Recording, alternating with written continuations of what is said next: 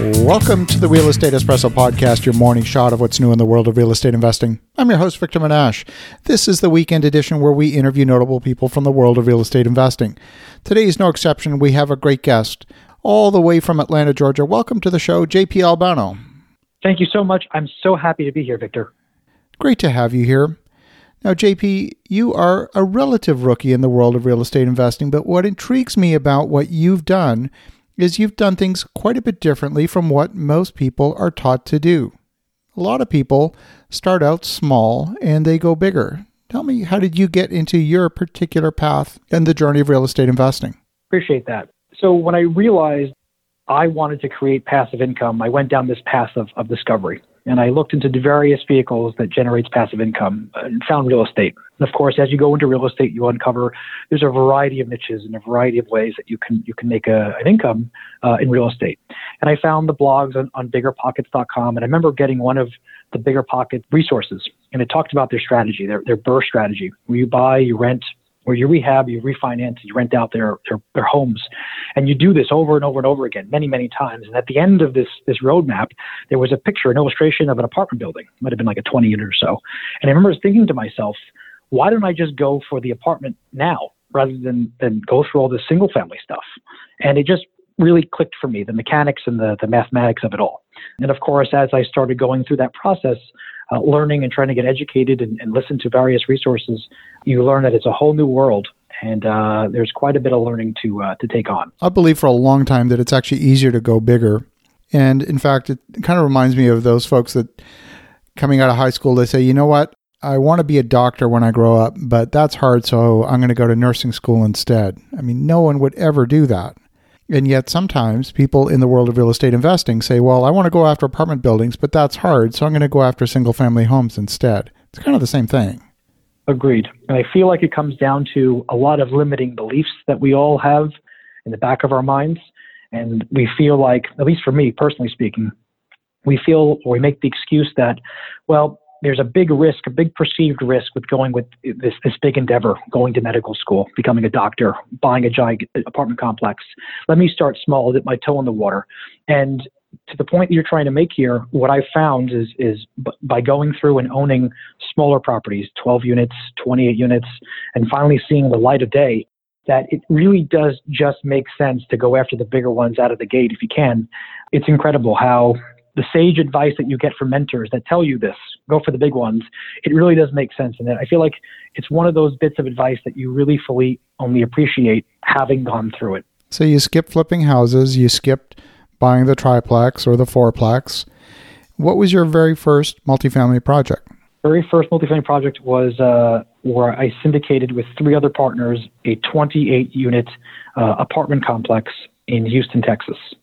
And our first deal we syndicated, which was added to the fund. We raised money from investors, about 25 investors in the deal. I think we bought it for about $2 million or so. We raised about $700,000, and each of us put in our own money into the deal, which went in as LP money.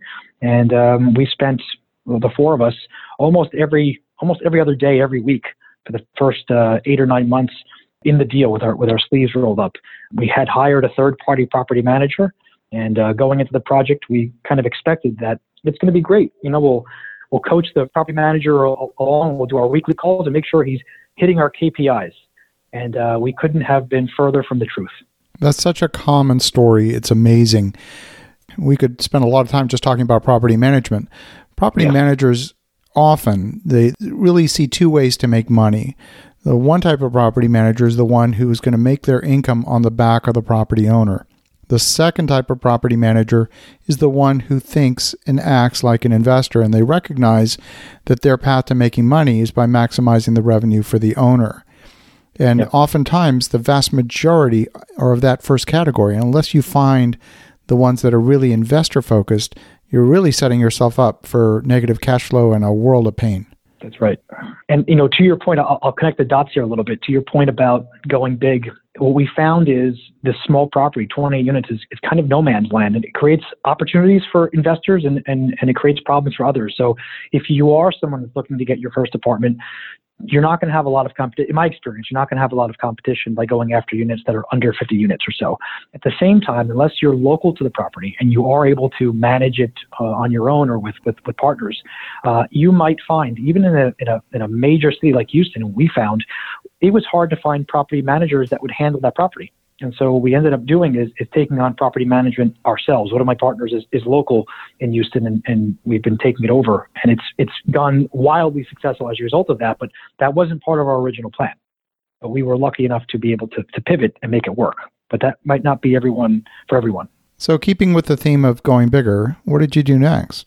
So the next thing I did, like any sane person, I went smaller. I put a 12-unit together, a 12-unit deal together with me and a number of people in my network.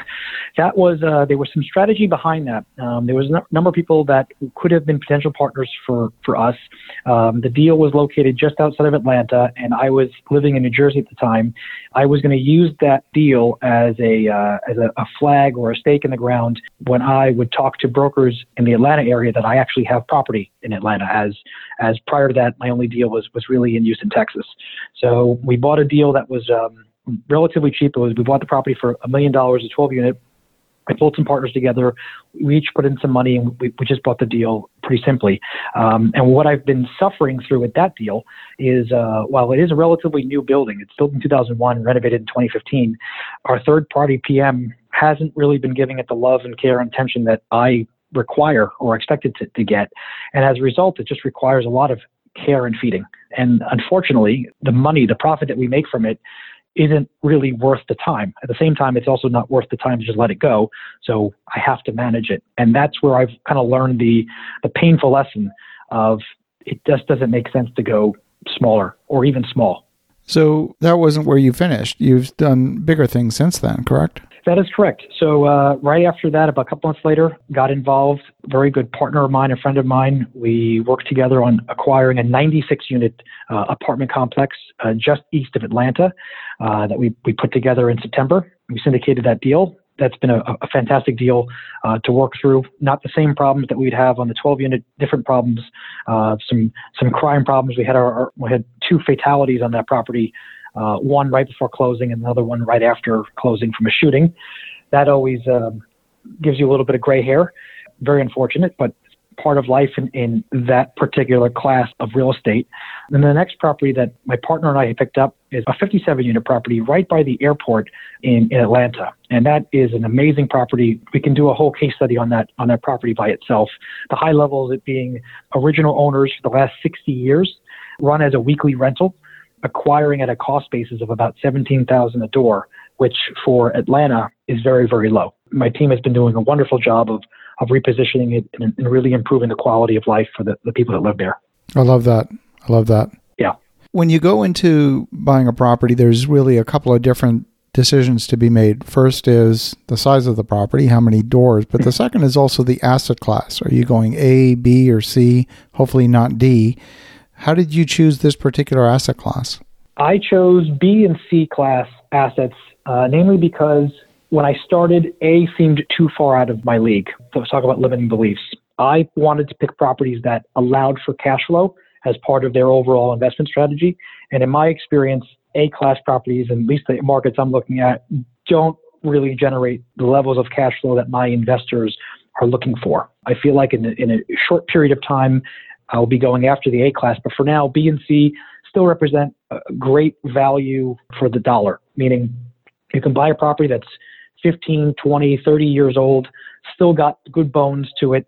You just need a little bit of TLC to make that pig smile again and work with the existing tenant base and bring those rents closer to market, if not at market rate. Certainly working class housing is a place where there's a tremendous amount of demand, but it's not just demand that matters. You've got to have the combination of demand plus ability to pay. How do you make the assessment, even in working class housing, that there's sufficient job growth, sufficient job strength, make sure that your tenants have the funds to pay the rent? These are great questions. And I've gone through extraordinary lengths, almost debilitating lengths in analyzing those sort of things.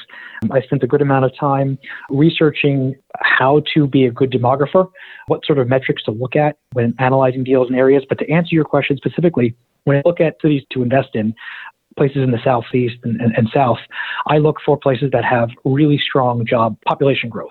Population growth usually comes as a result of strong job growth. So you'll usually see those two metrics closely tied together. So a lot of people moving in because of jobs that are being created. And the next thing I look for in the area, usually 1 to 3 mile radius, if not 5 mile radius, is the median household income of the neighborhood. And I like to see those median incomes of at least $35,000 to $40,000 a year, because that's typically where the income level is for people that are going to be living in workforce class housing to be able to afford the rent.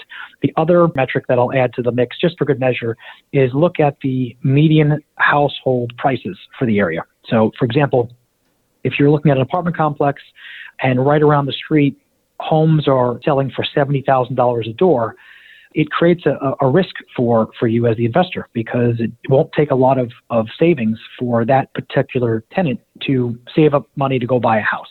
I like to look for home values that are at least $150,000, if not more, in the area, and that's called a price-to-rent ratio. And that's a longer topic for discussion.